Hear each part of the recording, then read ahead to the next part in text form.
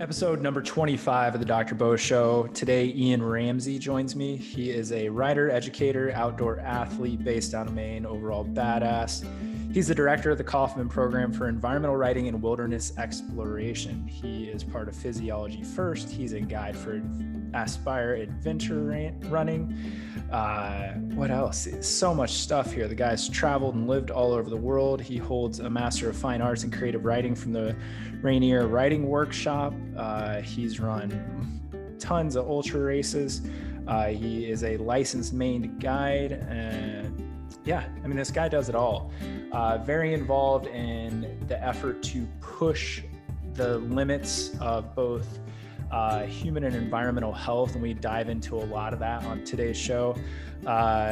It's just a ton of stuff. Overall, great guy, great resource. Look for the show notes at the end of the show for a multitude of links and topics, but also contact information for Ian, and I hope you guys enjoy it.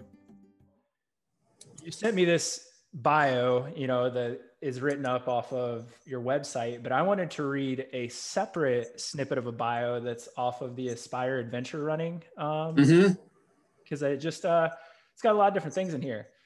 So it said he also directs a community steel band, loves kayaking big water, drinks copious amounts of coffee, geeks out around nutrition, literature, and fitness, and was once a member of an Inuit dance troupe. So that's all true. Didn't expect it to go this route, but you got to tell me about this Inuit dance troupe because I lived in Alaska for a little bit. So what? Oh, cool. What was going on with that? So back in the 90s, I went to the University of Alaska Fairbanks for a bit.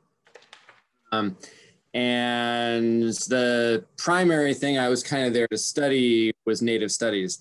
And they have this amazing program. That university in Fairbanks is this really interesting. Fairbanks is a very strange, as you may be aware.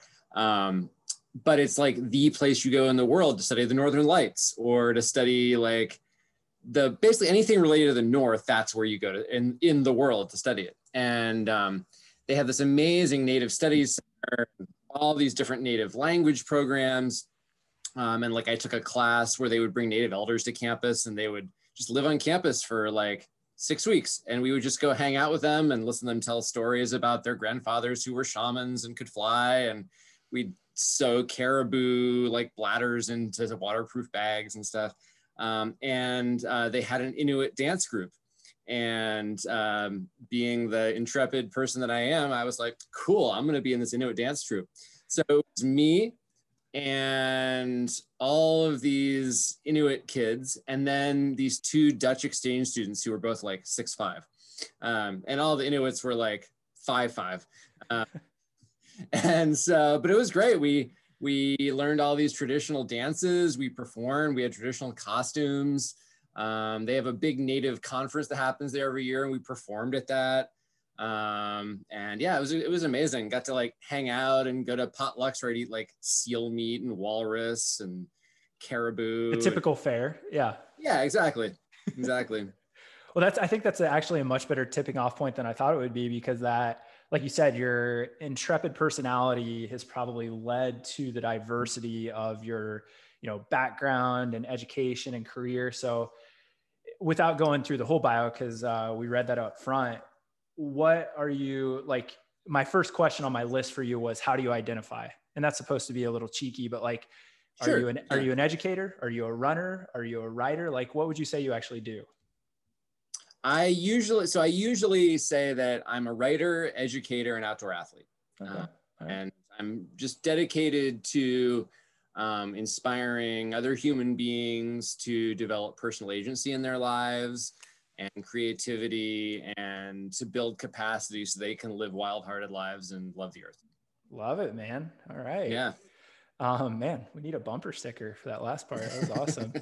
So let's break it down in that order. This gives us a good script. So as far as writing, I know you tell me what you've done in the past writing wise, because I know you're working on some stuff right now, which we'll touch on second, but what's been focus? Who have you written for?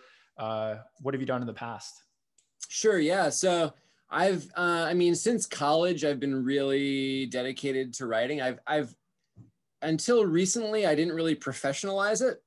I've always just kind of worked at it, gone to writing groups, writing retreats, And then I guess about 8 years ago, I did a master's in fine arts in creative writing out in the Pacific Northwest at the Rainier Writing Workshop. And that was a 3-year program. And since then, I've been working in a really dedicated way on a poetry manuscript that I actually literally just dropped off with an editor today. Awesome. And I have another manuscript as well that I'm working on.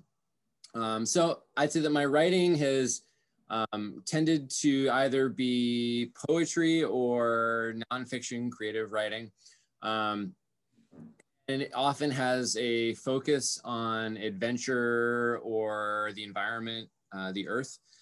So that I've been really fortunate to be able to do a lot of interesting travel and adventures. So a lot of writing about that. A lot of my poetry tends to focus on kind of I'd say sort of the existential situation that we're in, of what it means to essentially be sort of like, we're still these sort of Paleolithic creatures. We have the same bodies and minds that we had, 100,000 years ago. But here we are in a world with iPhones and jets and Zoom calls and globalization. And so what is it? How does one make sense of all that?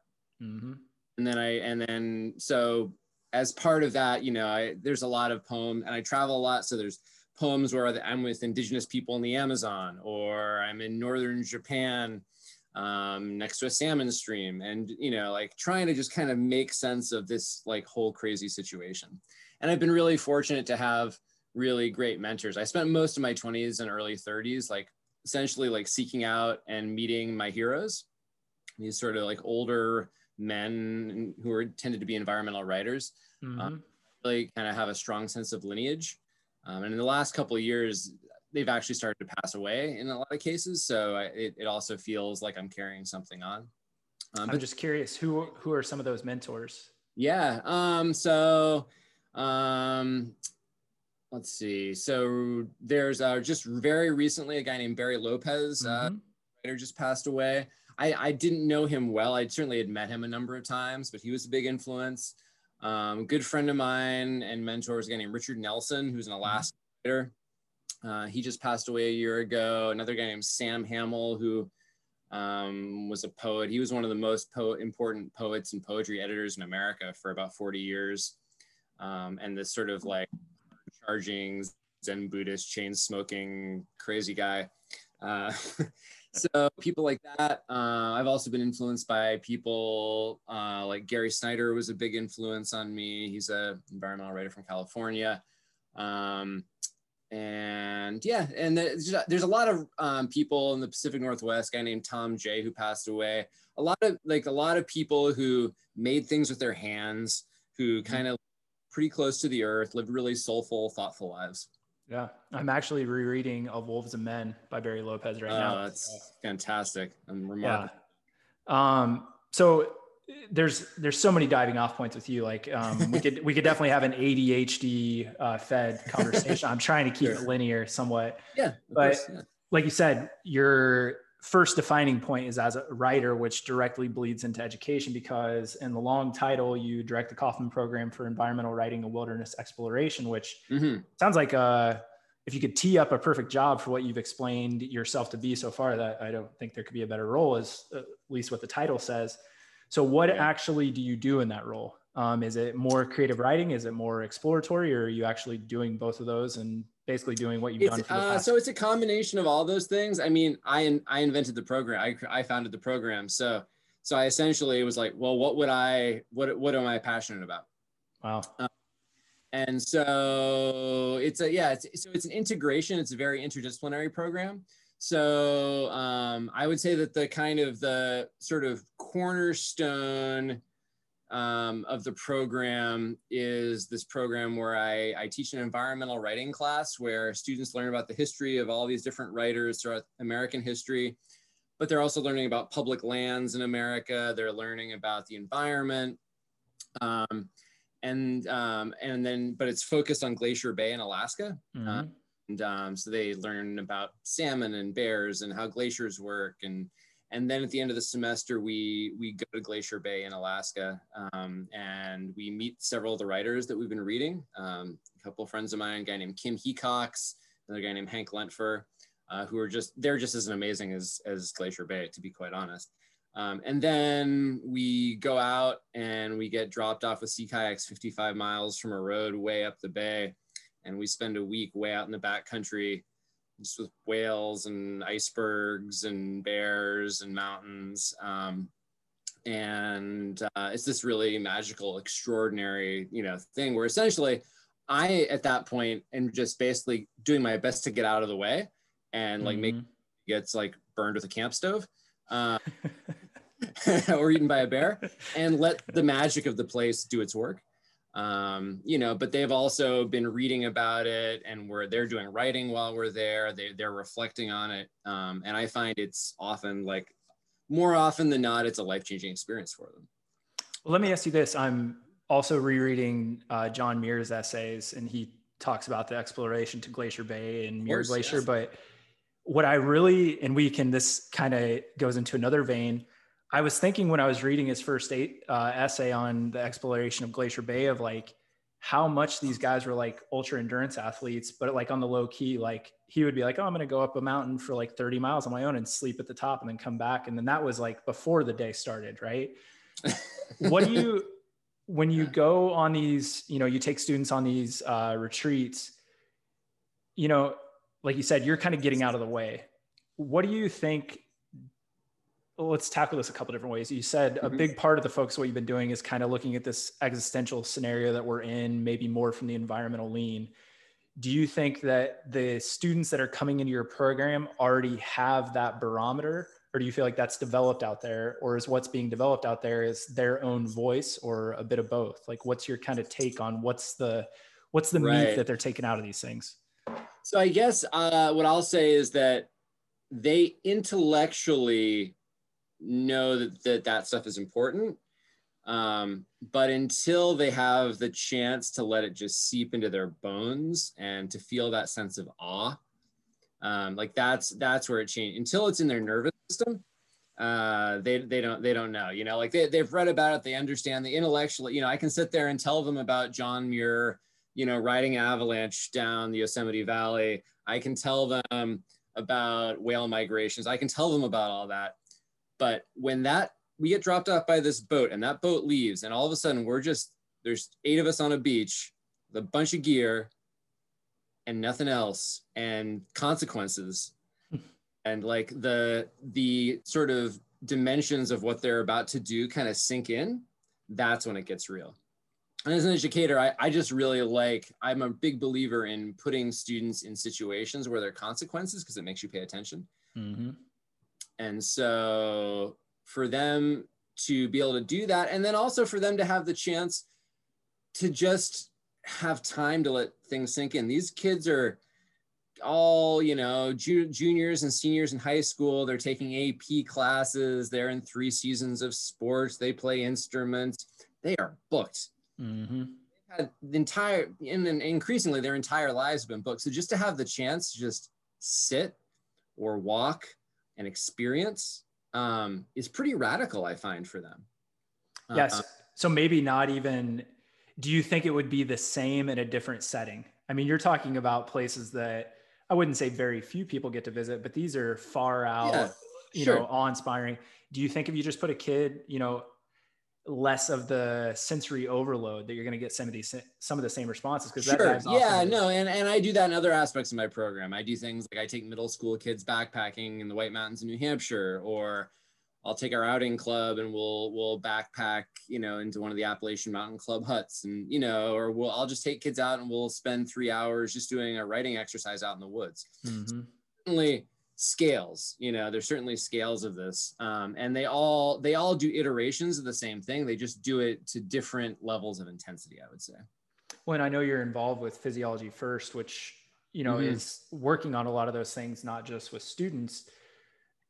This is the question I want to pose to you from that, because we're kind of going down this, like, we're not just changing their thoughts, we're maybe changing the person from these experiences.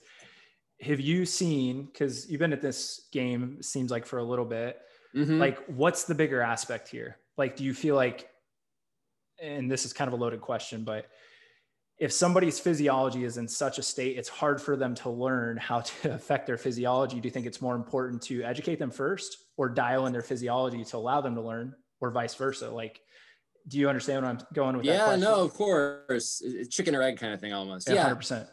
I think it depends on the person. Some people, especially if maybe they've got certain levels of fear, need to intellectually understand what they're experiencing before they can fully grab onto it. Other people are very sensory oriented. And I mean, often as not, if you can just sit there and have someone do box breathing for 3 or 4 minutes, they feel a discernible change. Mm-hmm. All right. And that can start the conversation, right? Like you can say, okay, cool. For the next 3 minutes, let's do this. All right. Then let's measure your heart rate. All right. Now that we've gotten there, let's talk about what else is possible. And then I also, as part of that, and we live in this wonderful world where there's all kinds of examples of other people who are doing these things, right? So we can, I mean, what I tell my students is they live in a time where essentially you can almost kind of be a superhero if you choose to do the right things, right? You can, if you do the Wim Hof breathing and all that, right? You can thermoregulate your body and adjust your nervous system. You can do things with focusing your mind. What I have tried to do is kind of lead them into a story of their lives where they understand what's possible. And usually I can hook them with some pretty basic physiological exercises. Mm-hmm. And maybe some movement stuff too. That can be really useful. You know, just sitting like, okay, what are the mechanics behind jumping? What are the mechanics behind landing? How does the arch of your foot work? Mm-hmm. How does your back work? How do you lift things? You know? So I'm super interested. Why? And again, it shouldn't. It makes sense to me. So maybe I'm asking this question for somebody. Why do you think all these things are connected in your mind? Like, why you're out there teaching creative writing in a crazy wilderness setting, also maybe talking about breathing physiology and then the arch of your foot. Like, a lot of people are like, dude, that's like so far apart. But I think you and I are on the same page of like, no, they may be, largely intertwined. Like, why do you think you've gotten to this place where these are the things you're focused on? I'm trying to give human beings access to the full range of their human potential and genetic inheritance as a way to help them have a sense of agency and power in the world, and to like serve others essentially. And first of all, if you all of a sudden can do something you didn't think you could do, that's really powerful, because then it begs the question, well, what else is possible? Mm-hmm. Right? And if you go to a place that you didn't know was possible, you're like, well, what else is possible? So anytime I find that I can sort of switch on those parts of someone's brain, it switches on there's a whole other cascade of events that happen inside of them, that can open up all kinds of different things. And if you're moving correctly, and then if you're in Glacier Bay, and you're watching a bear, bears know how to move. Mm-hmm. Human beings don't know how to move, unfortunately, right? So all of a sudden you see things start to line up, because at the end of the day, right, we're just 206 bones trying to balance themselves in space. That's at the end of the day we are, right? So trying to help them connect with what hundreds of thousands of years of ancestors have been able to do, and all of the hidden reserves of strength and capacity that often I think ended up getting kind of muted by the modern world. What's your opinion on, do you think again, we keep saying this, the situation we find ourselves in, I think we're both saying that it's not the best situation, right? For humans, both from a health and then environmental health standpoint. But do you think that disconnect starts with personal, like the internal environment or the external environment? Like, do you think it's the fact that we're so disconnected from the world that's what creates disease or this, or is it that like we don't even realize how human we are and how connected we are to the earth? Like, which way do you think it works? Sure. I mean, I think the two are intimately connected. I mean, on a basic level, the physical probably on a certain baseline probably makes the most difference. If you're not getting sunlight, if you're sitting in a chair under fluorescent lights, not moving, eating Fritos and drinking Diet Coke all day, like you're inherently like limiting your capacity right there, regardless of what's going on inside of you. Now, there are remarkable people who do that and still have rich inner lives, and that's beautiful. But I do think that on like a sort of very structural level, that makes a difference. But that also ties into your sort of emotional, mental life. I mean, the dimensions of just trying to make sense of a world where we're constantly being bombarded by information, attention is being hijacked, all of that obvious, I mean, we did not evolve to know what was going on in the entire world and to have Twitter bombarding us all the time. So learning how to manage a way through that is, I think it's really important. And I think that while you can certainly make an argument that the modern world is not ideal, on the other hand, if you can learn to skillfully move through it, I think it's pretty freaking incredible. This is a really exciting time to be alive.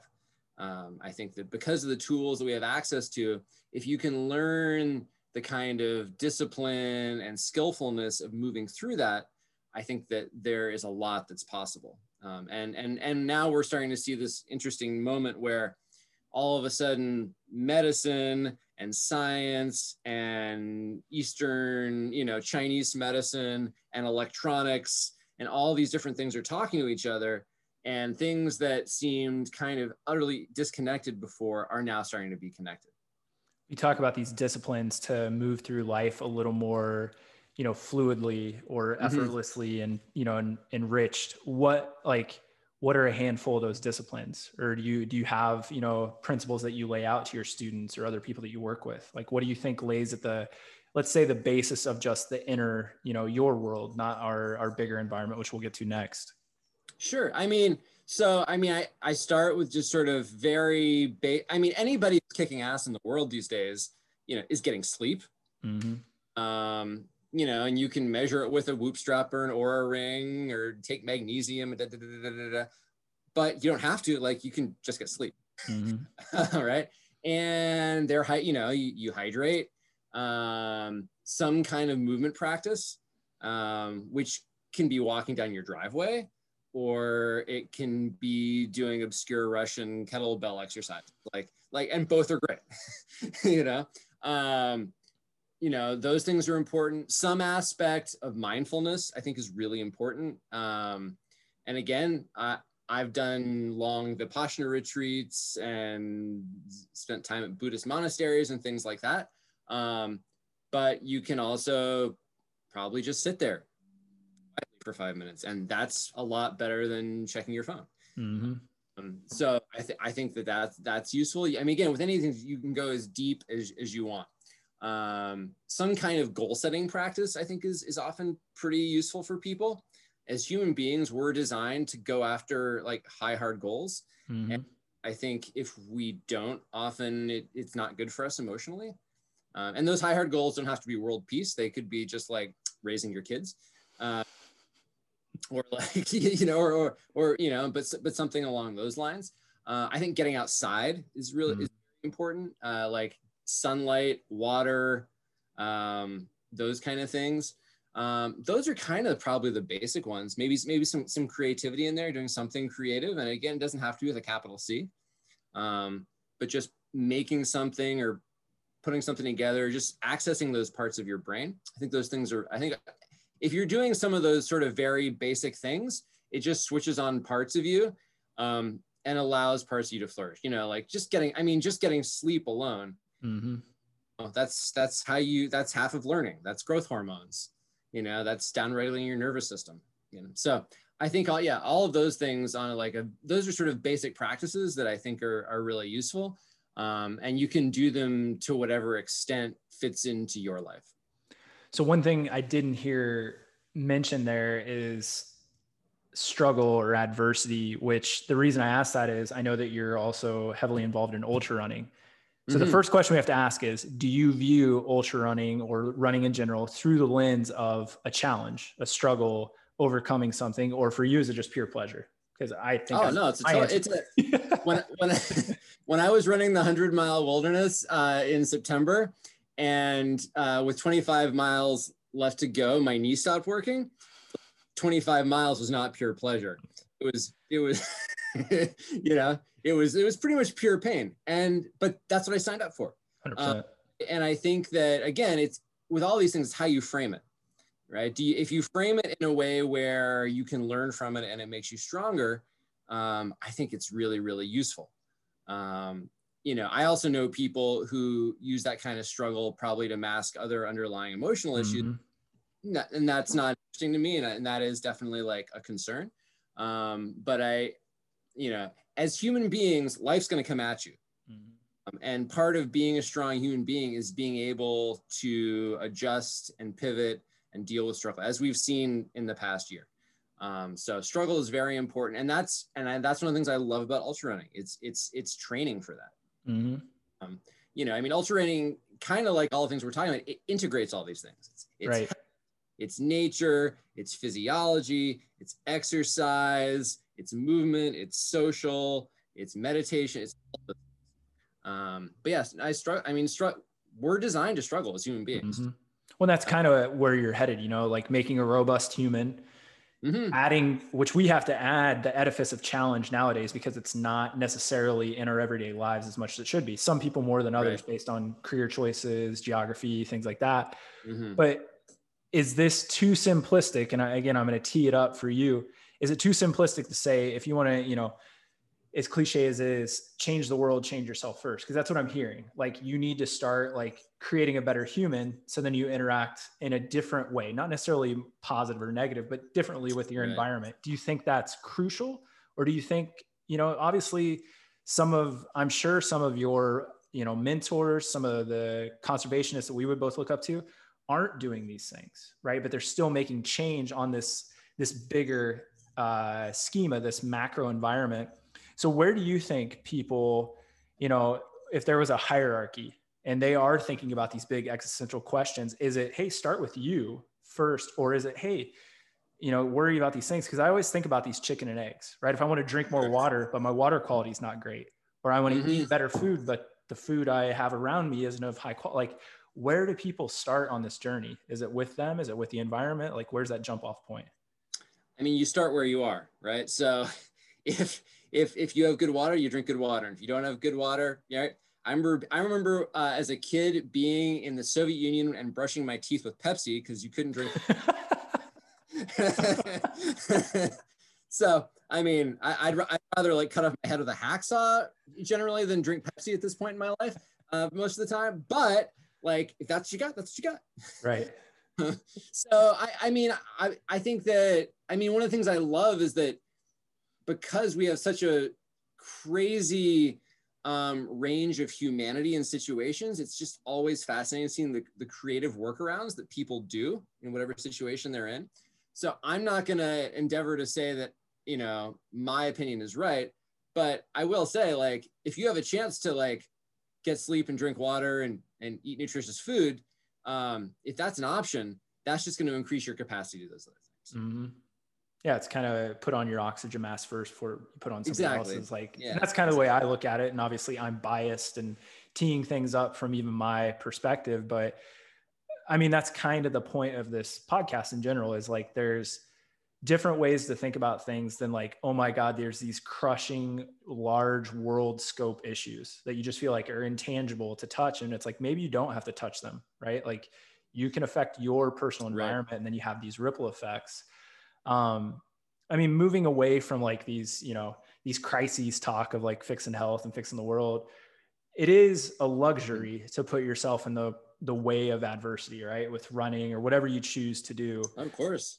Why do you think that's becoming more popular? Like, I don't think trail running and ultra running is just becoming more popular because people want to do trail running. There's something there that either it's filling a void, or I don't know. Like, what are your thoughts on that? Like, why do you think that's just blown up in the past decade? Right. We are wired for challenge and adversity. We can point to many different sort of evolutionary mechanisms that probably cause that. But yeah, I mean, if you look at obstacle course racing, if you look at Mutter, if you look at CrossFit, I mean, we can go down the line. There's a lot of things like that people, you know, people could be sitting on their couches watching, you know, watching the Kardashians, and they're choosing to do hard things. But I mean, we can sit here and be like, I can tell you, like, and you know this, if I do a challenging thing, I get a whole cascade of neurochemicals that also make me feel really good, right? I get stronger. I gain more confidence. So I think but at the end of the day, I think it comes down to the fact that we are wired to do hard things, and we're in, many of us, not all, and certainly not all of us, but are in this world where if we chose to, we could be sitting in front of a screen all day. And that's my great fears. My great fears is that 5 or 10 years from now, most of the world is going to be like drooling on themselves in VR headsets. But I think that despite it's almost like the more that we move in that direction, the more people need these other things. Right.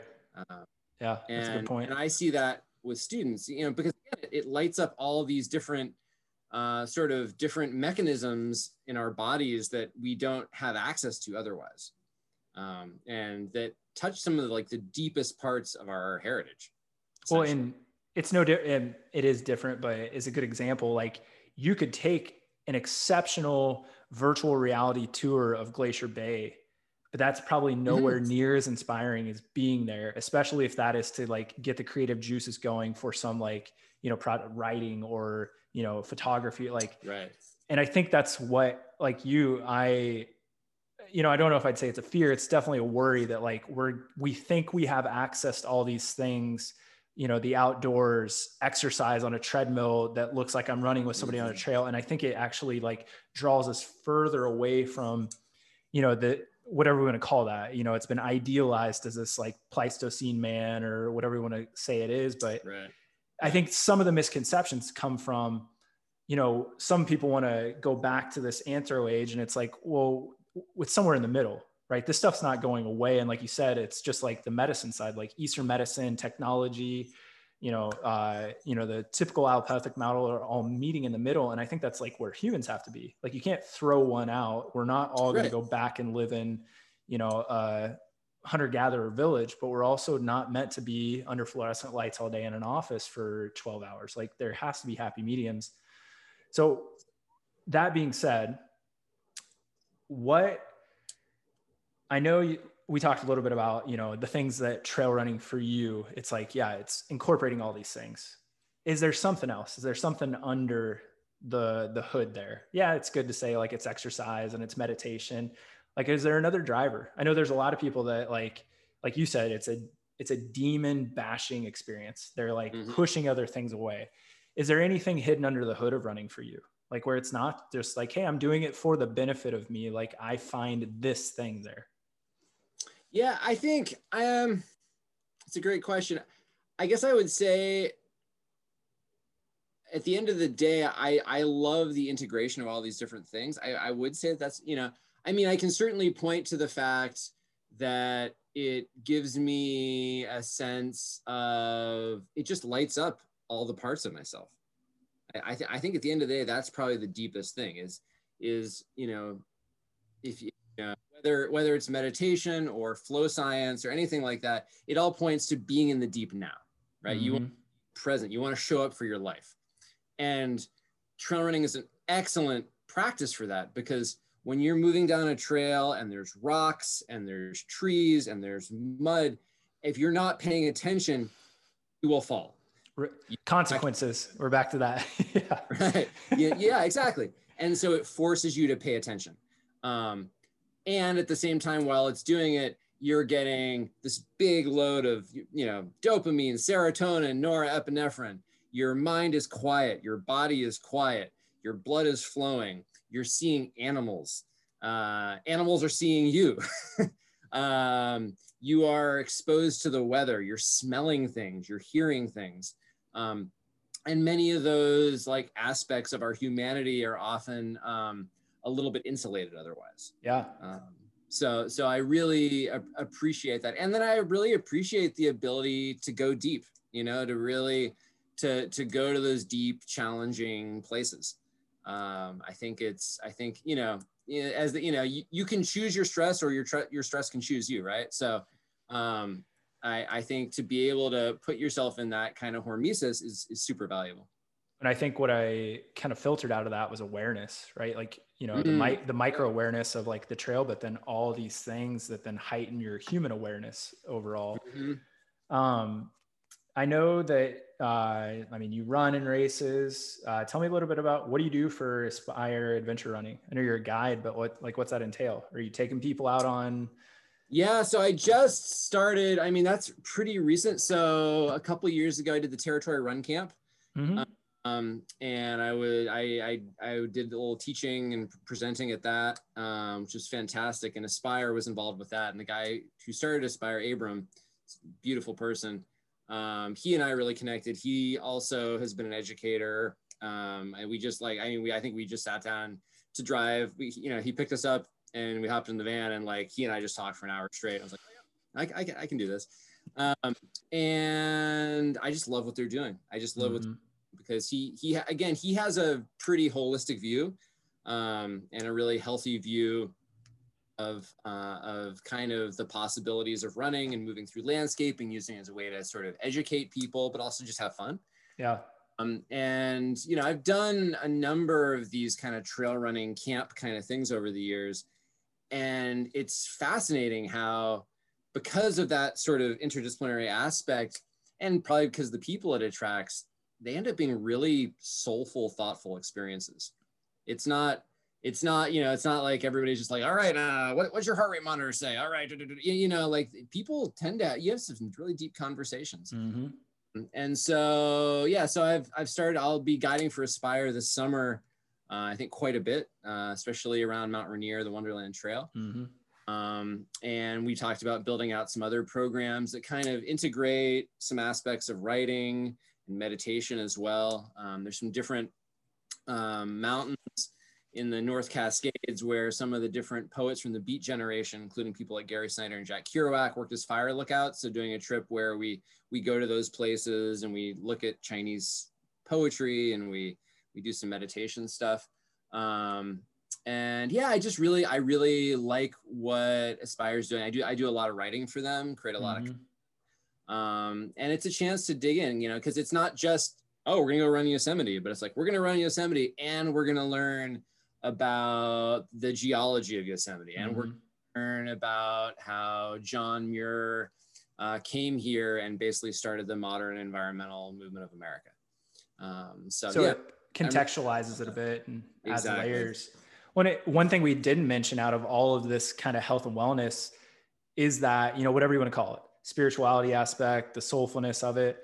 But what's kind of funny to me, and I just want to hear, you know, general comments on this, like, trail running gets a bit of a slapstick facade sometimes, right? You have to be kind of like, I don't really care, right? Like, it's cool not to, like, you know, be that into it. And if you're too into it or too competitive, it's not cool. Right. You got to be goofy. Like, I 100% agree. Like, I find a huge, you know, soul filling aspect to being on the trail, and in particular by myself sometimes, right? Like, whether that's just being in the outdoors, or, you know, maybe it's the neurochemical cascade and that's how I'm perceiving it. But like, what's your take on that? Because I know some people would like to talk about that more, but they feel, I think some of the stigma of trail running is like, you got to be this kind of like laissez-faire, like, it's just trail running, like, just drink a beer and you're cool. It's a big room, you know, it's trail running room for lots of people. Yeah. I mean, that, you know, like, I think it's really cool to see all these, like, you know, super fast former Division I runners who are just kind of lighting the world on fire. They're professionalizing it too. And I think there's good and bad things about that, but like, it's like, again, like, it's cool to see what human beings can do. And also we're seeing people do like interesting experiments and adventures and link ups and projects where they're trying other things. And then there's other people who are getting communities of people who might not have opportunity to those trails out on trails. And that's great too. Or people who are focusing on ways to integrate that with service. So I I think it's all good. I think that it's, all these trails and landscape is a canvas, and anything we can do that's generative is really positive. I mean, I'm not going to be gunning for like a ticket to Western States. I'm not going to be winning, one of the golden tickets anytime soon. But I know people who are, and I think that's too. But you're also doing pine to palm, which you have to, I mean, it's a lottery system. You got to qualify. Yeah, exactly. For that. So exactly. You're doing big stuff, man. Come on. Yeah. Well, this is a good lead in, because you're saying, there are people that are professionalizing running, and I have no clue if this is towards, athletes or running, because you just put in, hey, I'm starting a coaching business later this winter. What are you coaching? Is that running? Yeah, I'm going to be coaching. It'll be mostly focused on sort of helping people to realize their goals. I think there will be opportunities to add things like nutrition, health, movement stuff to it. But I think it'll be mostly just helping people. I find there's a lot of people in the world who would benefit from having someone who can help them to kind of sharpen and hone their interests, passions, curiosities, motivations, and goals, and then hold them accountable and guide them as they work toward that. Mm-hmm. In particular, I think one area that I have a real strength there is with teenagers. I find that I do this anyway. I don't really think of myself as a teacher, actually. I'm sort of like this weird coach magician guy more than I am I teach with a couple people who I think are like phenomenal, like pure classroom teachers. Mm-hmm. And I certainly teach in a classroom, but what I do is like a little different. I always think of myself, I'm sort of like that crazy uncle who teaches you how to get into the right kind of trouble. Mm-hmm. To walk that line of saying, okay, let's push things a little further than you thought were possible. And then let's figure out, let's reverse engineer a process to get you there. Mm-hmm. And that can be creatively, that can be other life goals, it could be athletically, any of those things. Yeah. I like it. So, I mean, there's a lot of parallels through everything that you do, right? You're taking students out on these, expeditions, you're taking people out on trail running adventures with Aspire. All of it has kind of a vein of, push limits, but at the same time, raise awareness. And then for you in particular, it seems like the awareness is putting down onto the, through the written word, like you're trying to kind of like hone all that or titrate it. There's also a big movement with the kind of the health and fitness world of, and we mentioned this very briefly, of tracking things, right? You mentioned ordering Whoop Band. I mean, you can, like, the running data is just its own little beast. When it comes to coaching, and I'm curious, do you think that's, I mean, obviously some of it's helpful, so we can't just paint it black or white, but like, again, do you think there's different ways to approach health metrics or understanding, am I improving at running, or how's my sleep? We mentioned a little bit, but like, that's such a common question to me. Like, do you use any of those things? Are you going to use any with your clients? Like, what's your take on that? I mean, I guess my initial thought is always, it depends what someone's emotional relationship with those metrics is, right? If they are a source of motivation, and that's great. If anxiety, that's not so great. And so, I mean, I've got an Oura ring charging down below me. I've got heart rate monitors. I play around in that world. But I also take it all with a grain of salt. And I think it's an interesting thing to use. But I also think at the end of the day, it's not a substitute for other things, I've run with a heart rate strap. But at this point, I know my own body well enough that most of the time I don't really think I have to.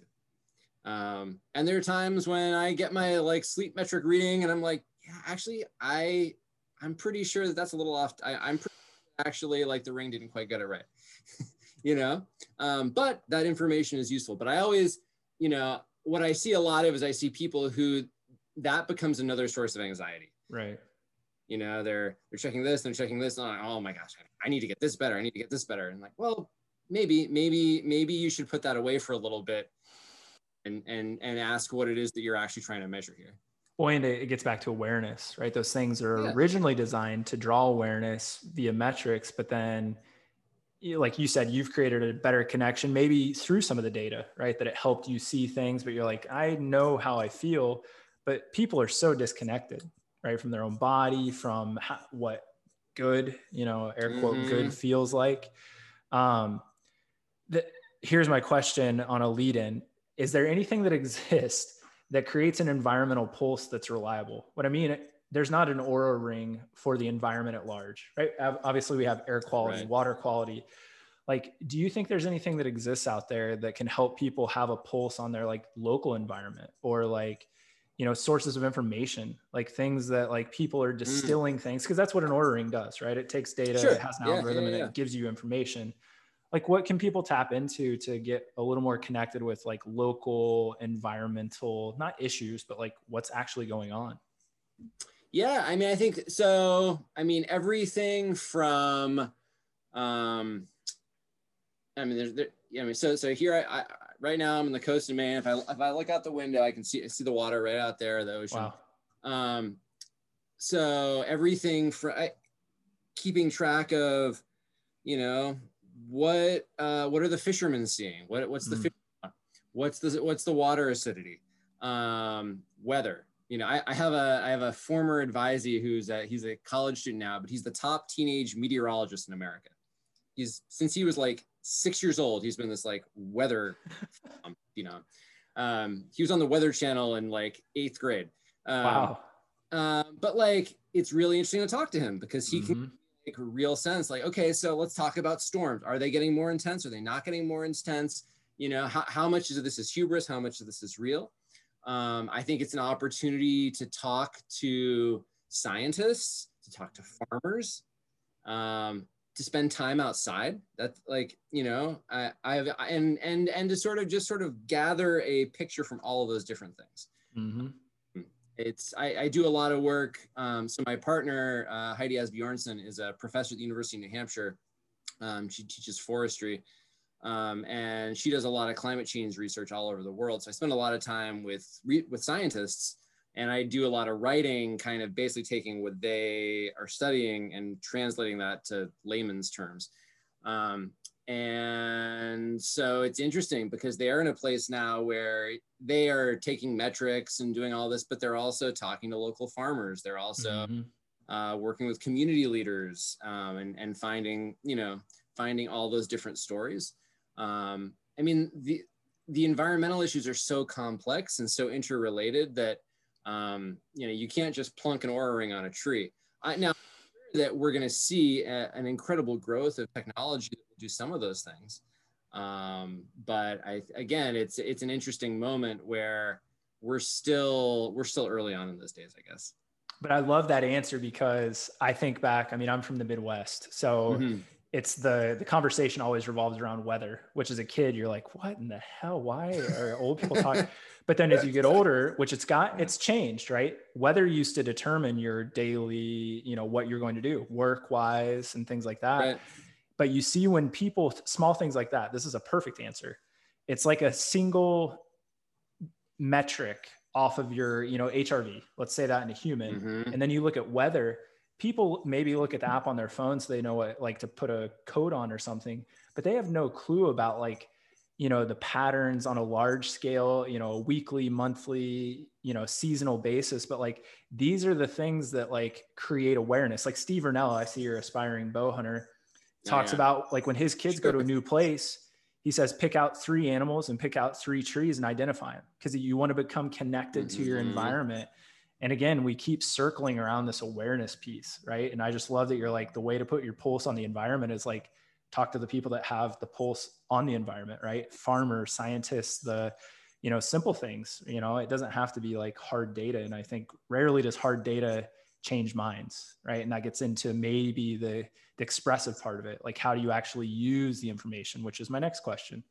You yourself, it sounds like, I don't know if your goal is to inspire people to change? It sounds like it is from a health standpoint somewhat, but when we talk about these big issues, is it your writing? Is it your message? Like, what do you think that you personally and others could do to kind of, I hate to use the word motivate or inspire, but like, what do we do to create change?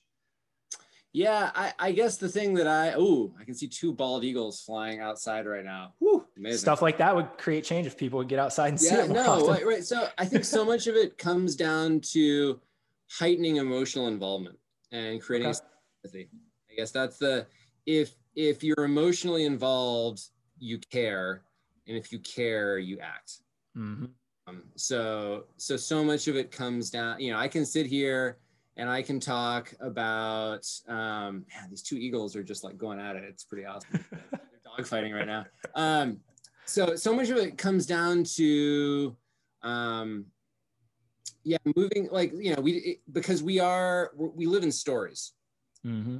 That's a big Barry Lopez thing. Barry Lopez, one of his big Barry Lopez things is tell a story that helps. That was a big Barry Lopez thing he would always say. And we don't think in terms of data, right? When we're little kids, our parents don't read us bedtime data. Well, right? if you have certain parents, they might. But... maybe, and I can respect that, but I think so. I guess the thing that I try to do is try to, through what I do or connecting people through other things, it's all creating stories that move us toward a sense of empathy and caring and emotional involvement. I think, I can sit here and talk about ecosystem services and but at the end of the day, that doesn't tend to emotionally connect with most people. Mm-hmm. So telling them about the two bald eagles and how, 35 years ago, there was one bald eagle left in the state of Maine, and now there are hundreds. That's a story that makes a difference. Mm-hmm. So I think trying to find those kind of stories, and that's where writing comes in. But you can tell stories through film, you can tell stories through podcast. There's a lot of different ways to do that. But I think at the end of the day, I think telling a story that helps, I think to me, that's kind of the crux of the matter. Well, you can tell you're a storyteller just by nature, because whether you try or not, you create circles. And that's a good thing to, encapsulate the stuff, but to think that, the emotion, if we broke down the etymology of that, of just the movement that's in there, and we've talked about human movement and, moving our bodies through running, and then what it takes to actually create change. And I mean, I just think that's a beautiful way to put it. And, hopefully through, whatever it is, your writing or other avenues or experiencing things themselves, it comes down to changing emotion or creating emotion to create change, I would say. Mm-hmm. Anything else exciting, different, even way off, like things that you're just thinking, like you talked about pushing the limits, personally, globally, like, what do you think? And I know you're working on books, I know you're working on coaching, but is there anything like way off in the distance? You're like, man, if I could ever do this, or if I could ever, see a group of people do this, this would just be amazing. Is there anything that's like way off in the distance that's just like pie in the sky for you like that? Oh, that's interesting. I mean, I guess the thing that I'm waiting for is for there to be essentially some kind of global movement that builds enough energy so that we can deal with essentially extinction and climate change. Until right now, we're kind of in a moment where there's lots of people individually doing things. There's little patches here and there doing it. But until we have national and international legislation that really tackles that head on in a meaningful way, we're still just kind of throwing pebbles in the ocean. So I guess that's at the end of the day, that's the thing that I like in terms of like thinking like big, right? I'd say that's the biggest thing. For myself, I'm looking forward to over the next few years publishing some different books and continuing to build out like educational opportunities for people to be able to access these different parts of themselves. And I think that we're entering a period. Everybody's been saying, "Oh man, I can't wait for 2020 to be over," which I fair enough. But I'm not sure that, I think we have a period of long-term disruption coming up. I think about my grandmother, who was born in 1914, and the first 30 years of her life included World War I, the Spanish flu, the Roaring Twenties, the Great Depression, and World War II. Mm-hmm. That's a pretty intense run. Yeah. And I think we're probably heading toward a similar, I think we're just in a moment where we kind of need to reinvent a lot of our institutions and aspects of our culture and our assumptions about the world. And you can kind of see everything kind of fragmenting. And I think it's not going to be easy, but it needs to happen. Mm-hmm. So what I'm trying to do is sort of lean into that and sort of point the ways to some different things that might be generative and hopeful and collaborative as we move through that process. Yeah. I mean, it's just like physiology, right? A muscle has to break down before it grows and rebuilds. Exactly. And having a coach to guide that process, or many out there like yourself is always helpful. So it's you could just keep breaking down and nothing ever comes of it that's, fruitful. So I really, really like that. Mm-hmm. Well, man, we could talk for like literally hours on each, like we're talking about these topics like they're just like drops in a bucket, like, oh, human health, oh, environmental fracture, like they're so big, but like that's also kind of how I wanted to approach this, is that it's great. Yeah. Where do you start with these things? You don't just like hem-haw about how big they are. You get into the weeds, you kind of, like you said, you lean into it and you say, hey, this is what I can do today. And some people have a bigger concern to start with, and some are going to have more motivation to, go further down those paths. For people that, I don't care if it's a teenager student out there, a person that's in school, graduate school, just a, lay person listening to this, where, how can they learn more about like how to, push or like better their human physiology? Like, where would you guide people? Like, who are some resources? I mean, yourself included, but like, what's helped you? What have you used? Or what have been some of the biggest things that have shaped you? Right. I mean, so, and my story is quite interesting in that I'd say that I was a pretty healthy person through my 20s and early 30s. But when I was 35, I was diagnosed with testicular cancer. Oh, wow. Which, and then that kicked off probably a 5-10 year period of sort of changing how I did things and reinventing myself, which just led to a lot of things. I was doing some of these things before, but it's definitely like I turned the dial way up on it. Mm-hmm. And I think one of the things I benefited from, and that I think people can benefit from now, is there's all this information is available for free. I mean, that's the thing that's amazing. If you're a curious, motivated person, you can teach yourself astrophysics now. I mean, to me, education at this point is less about the content and it's more about curating passion, curiosity, and motivation. Because once you have that, you can go on Khan Academy, you can go on YouTube, you can go, you can find out so much, you can learn so much, and maybe also learning how to like think critically and discern as we're being sort of in the modern media environment. But I think that, I mean, Instagram is full of amazing people. So part of the training community, I'm part of the Distance Project. We have a really great online platform that we've created, Physiology First, this nonprofit that I'm involved with, I'm on the board of. We're actually just rolling out Physiology First University. And we have all these different free modules.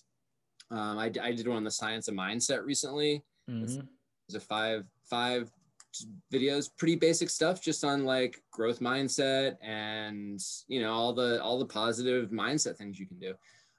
So those are great places. You can learn from whether it's Kelly Starrett or Katie St. Clair, people like Brian McKenzie, Pat Davidson. There's just a lot of people out there putting out a lot of really good information these days.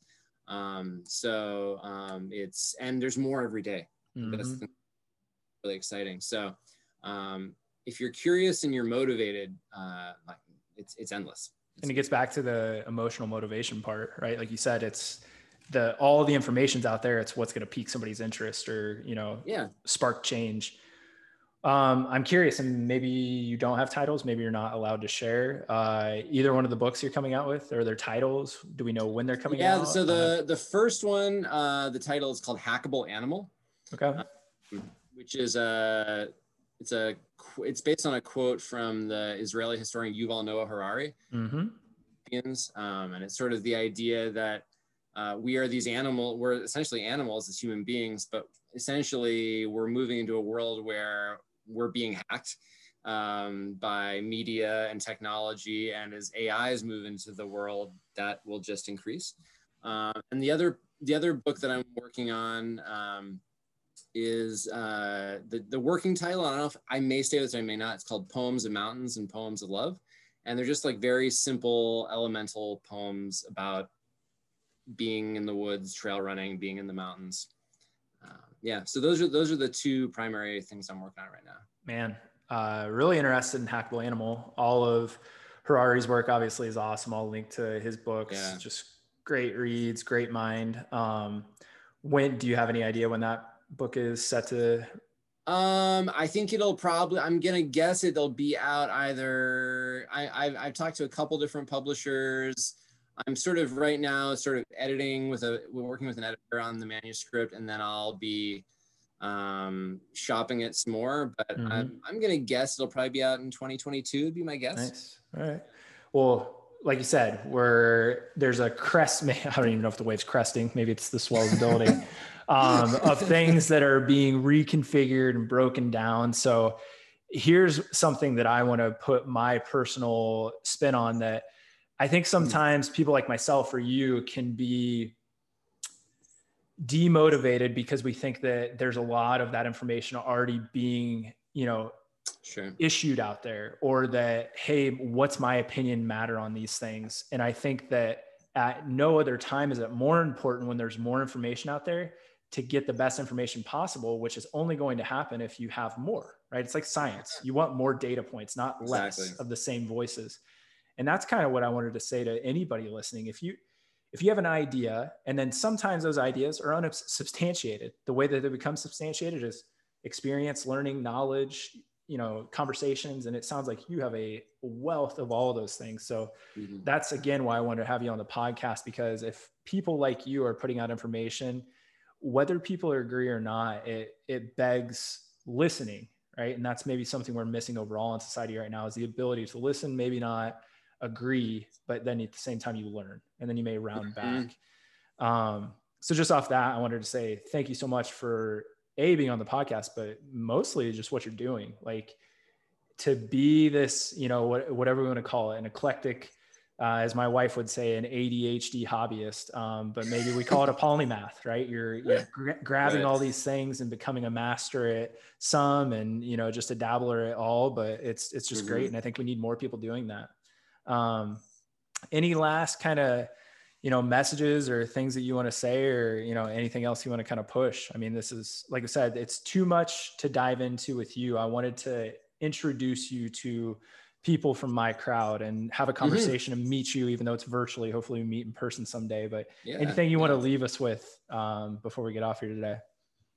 I would just encourage people to lean into the challenges in your life and in the larger world, and use them as opportunities for growth, and to do what you can to change the world in a positive direction.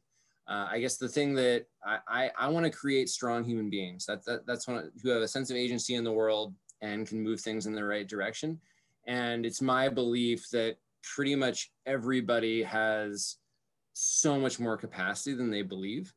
And so for anybody listening, realize you can do so much more than you just touched the very tip of it. And what's possible is not only really important, but it's also really fun and exciting. Well, I was just listening. Sorry, I add one more thing. I was listening to Jimmy Chin on Michael Gervais' podcast. And I was just listening to that too. So Michael Gervais kept saying, which it really resonated with me, this inner exploration, right? There's not a lot that hasn't been explored in our world, right? Yeah, the oceans and, but like those are also seem inaccessible to a lot of people. The depths of you are basically endless. And that's kind of what I love that you're saying here. So I 100% agree. And I love that we ended on that. But again, thank you so much for your time. I'm really jealous that you're looking at whirring bald eagles over the ocean as I'm looking at my office wall. Right? Well, you just have to come to Maine and visit, and then you can see it too. And that's my cue to get outside and take some of your advice. So thanks again. And I've got links to a lot of the stuff that you mentioned, from Physiology First to Aspire Adventure Running. We'll have links. I'll have ways to contact you, everything that you're comfortable with. And again, thank you so much for taking your time, man. Oh, thank you so much, Bo. I really appreciate it. This is fantastic. You did a great job.